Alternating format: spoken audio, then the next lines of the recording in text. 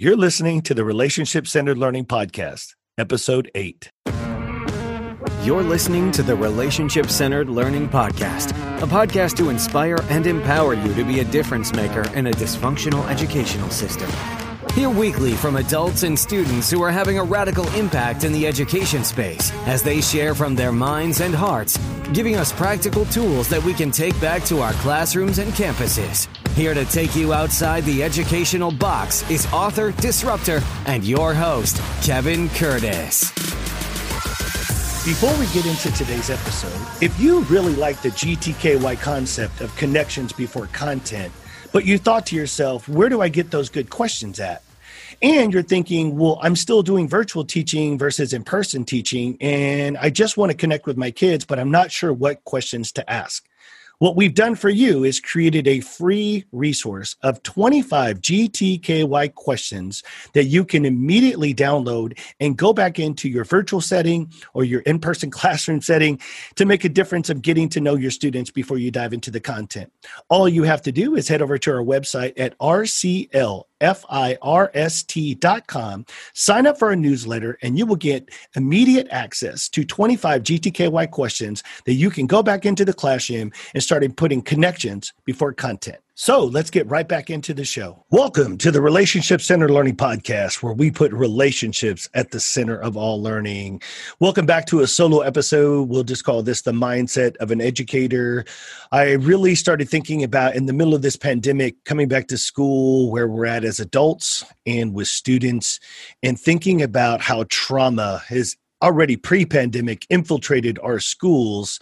And I started thinking about what is the mindset that I've experienced in the past and what I'm currently working through to help educators deal with students who have experienced trauma. And I believe that a lot of our students that have been away from schools for the last 6 to 7 months probably have experienced trauma in some form or fashion. And I think it's helpful for us to start to digest what exactly is trauma and what happens to the brain when trauma is introduced or even triggered. So the goal of my show today is I've got two kind of key points. One is called Flipping Your Lid, and the other one is called Don't Go 13. And we're going to start with simply flipping your lid. And I was introduced into Dan Siegel's hand model of the brain, and I was come across a video that I'm going to post in the show notes where it just describes explaining the brain to children and adolescents. And one of the things that was very apparent for me was simply the visual. So when you look at it, they're looking at taking the brain as simply as the hand model that Dan Siegel provides is taking your hand, opening it, putting your thumb inside your palm, and then bringing your forefingers down on top of that. Now, what that represents is the thumb is the amygdala in the mid part of the brain. This is where our emotions, fight, flight, and freeze, are really initiated from. And then the four fingers that are laying on top of that is your cerebral cortex. This is where you do your logical thinking. This is where you make logical choices using the bigger part of our brain. And what research has taught us and what this model talks to us about is it's great when we don't experience traumatic events in our life or if we haven't flipped our lid. By flip our lid, I mean hold that thumb in the middle of your palm and those four fingers are just up above that. By flipping our lid, this is when we are majority thinking from the amygdala, from the fight, flight, or freeze part of our brain. And so by flipping our lid, we have learned through research that there are a variety of different ways for students to bring those four fingers calmly back down to cover our amygdala and get us back into the cerebral cortex thinking part of our brain. Some of those could be mindfulness activities, breathing, exercising, focusing, meditating, and connecting. So a lot of those practices put us back into play where the amygdala gets covered back up. And so in Dan Siegel's model and in the video that I'll share, they talk about it, the upstairs brain and the downstairs brain. And when we look at how the brain is being impacted, I have to really think and really digest the fact that a lot of our kids are going to be coming back to school with their lids either already flipped or ready to flip. And I believe this is the time where patience, grace, and research and understanding the brain needs to come into play more than ever in our educational history. This is an opportunity that we can really start to understand, for some of us, the first time, of where and how our students think and make decisions from. So in the video, they also talk about not just an upstairs and a downstairs. They talk about the amygdala, the thumb, as the barking dog, and that the wise owl, using as in animal analogies, is the wise owl, is the cortex, the thinking part of the brain. And so they said when the dog barks, the owl flies away, which means it leads back to those four fingers open, aka we're flipping our lids.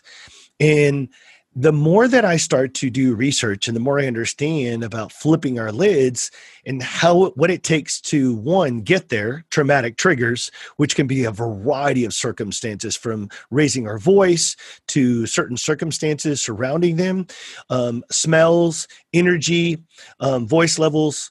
There are so many different things that could trigger a student, but also not just what they're triggered, but how they react. And then how do we get those students to bring those lids back down so that they're not flipped and we can get them back to thinking logically. And when you start thinking about when they flip their lid, there is no control. And what's interesting about the brain research and understanding this with our students, understand this is how the adult brains work also. So you have to imagine the horrendous systems that we're having to embrace as educators coming back mid-pandemic. Right now, I'm watching it. I'm experiencing it. I'm seeing on social media. I'm seeing it from my educator friends and colleagues. They're flipping their lids, and it doesn't take much. They're coming back to almost crazy systematic approaches to trying to help students be successful, whether it's truly online or a mixture of the hybrid of two and having kids in their classrooms.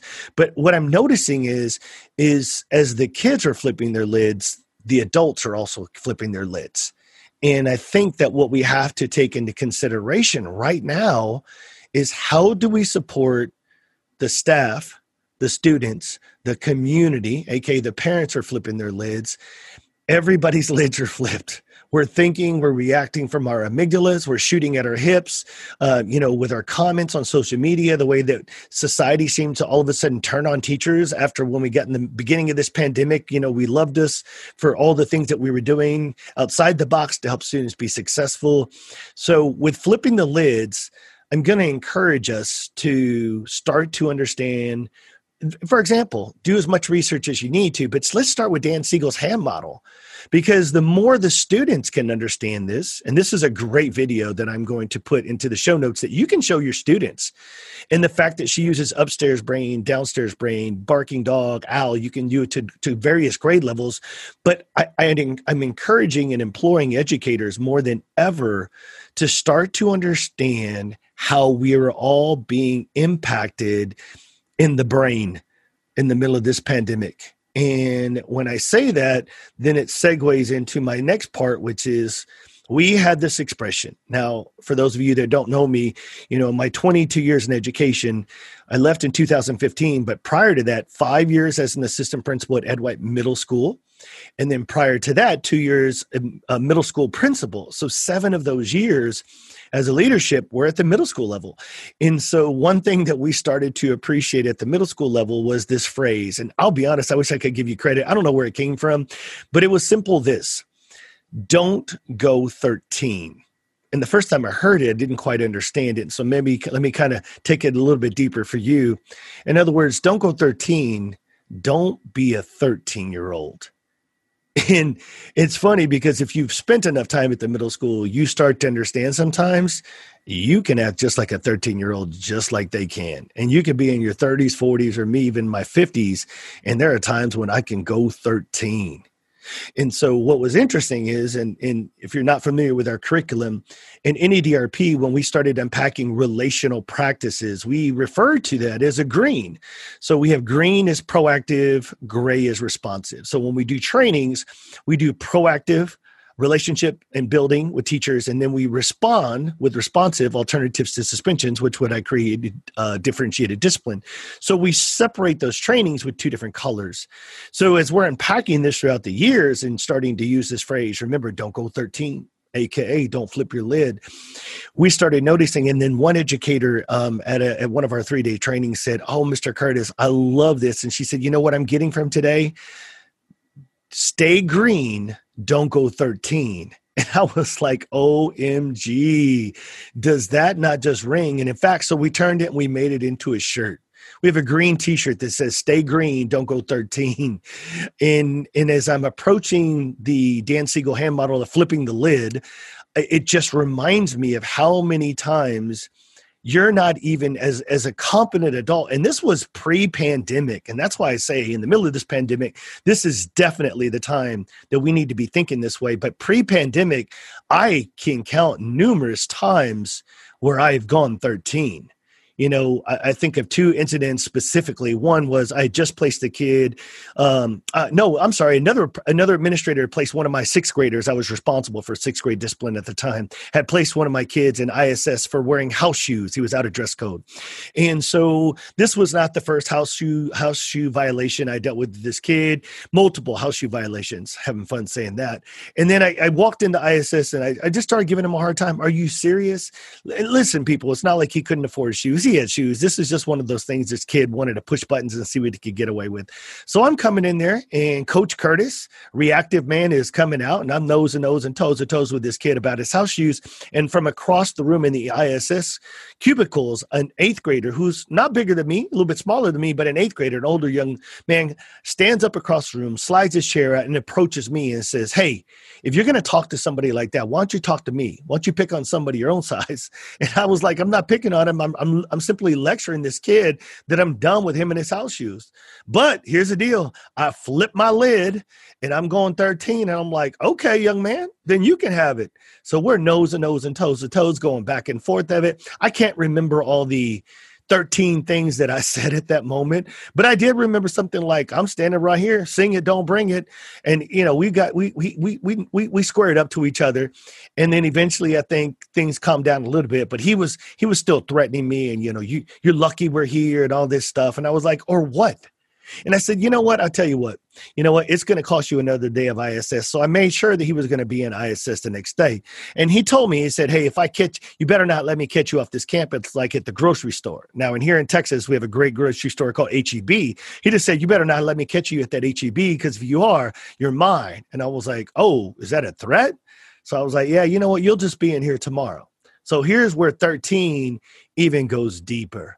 So the next day I come into ISS, he's going to be in there and he is. I make sure I walk in there. He's sitting there. I just glance in there and then I go back to my office and I come back with a couple grocery sacks from HEB and I walk into the room and I say, hey, Miss So-and-so, who's working as a teacher in the ISS room, I was shopping last night at HEB.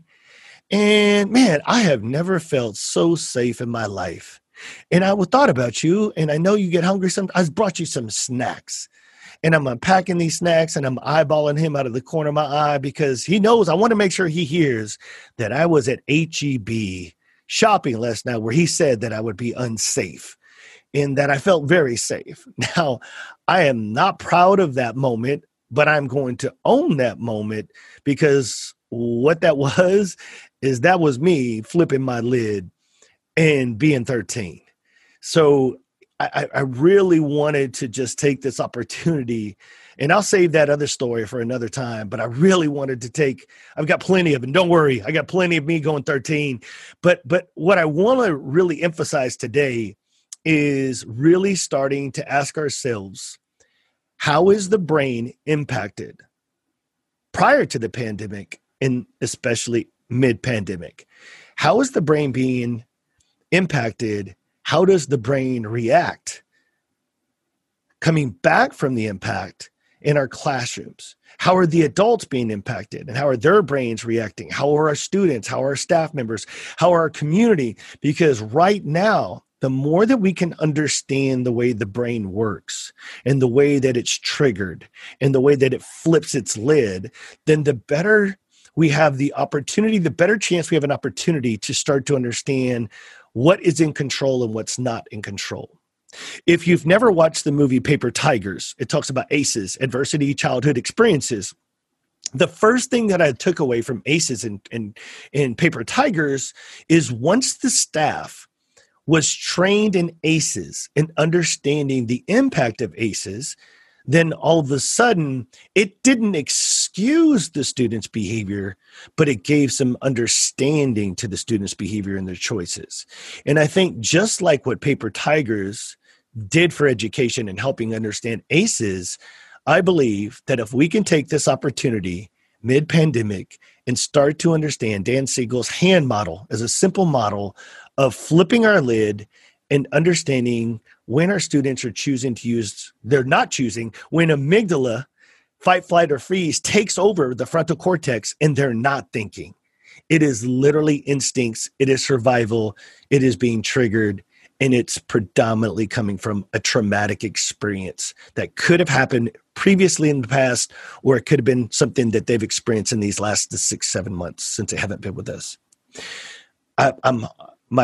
My thoughts and prayers are with educators right now. This is an extremely difficult time. We have shown how resilient, how creative, how flexible, how patient, and how underpaid educators are. But I think it's time that we practice grace more than ever in realizing that nobody is going to get this right. And as Brené Brown has said, and I'm sure you've heard me say this more than once, it's not about being right, it's about getting it right. And I believe that we can start to get things right for the first time. Let's use this pandemic to hit Control, Alt, Delete. Let's reset our mindsets. Let's reset our practices and our ideas and our compassion in our education and knowledge and comprehension to understand how is the brain impacting the choices and the voices of our students and our teachers and our communities coming back to school mid-pandemic. Hey guys, thanks for tuning in. I'm hoping that you got something away from today.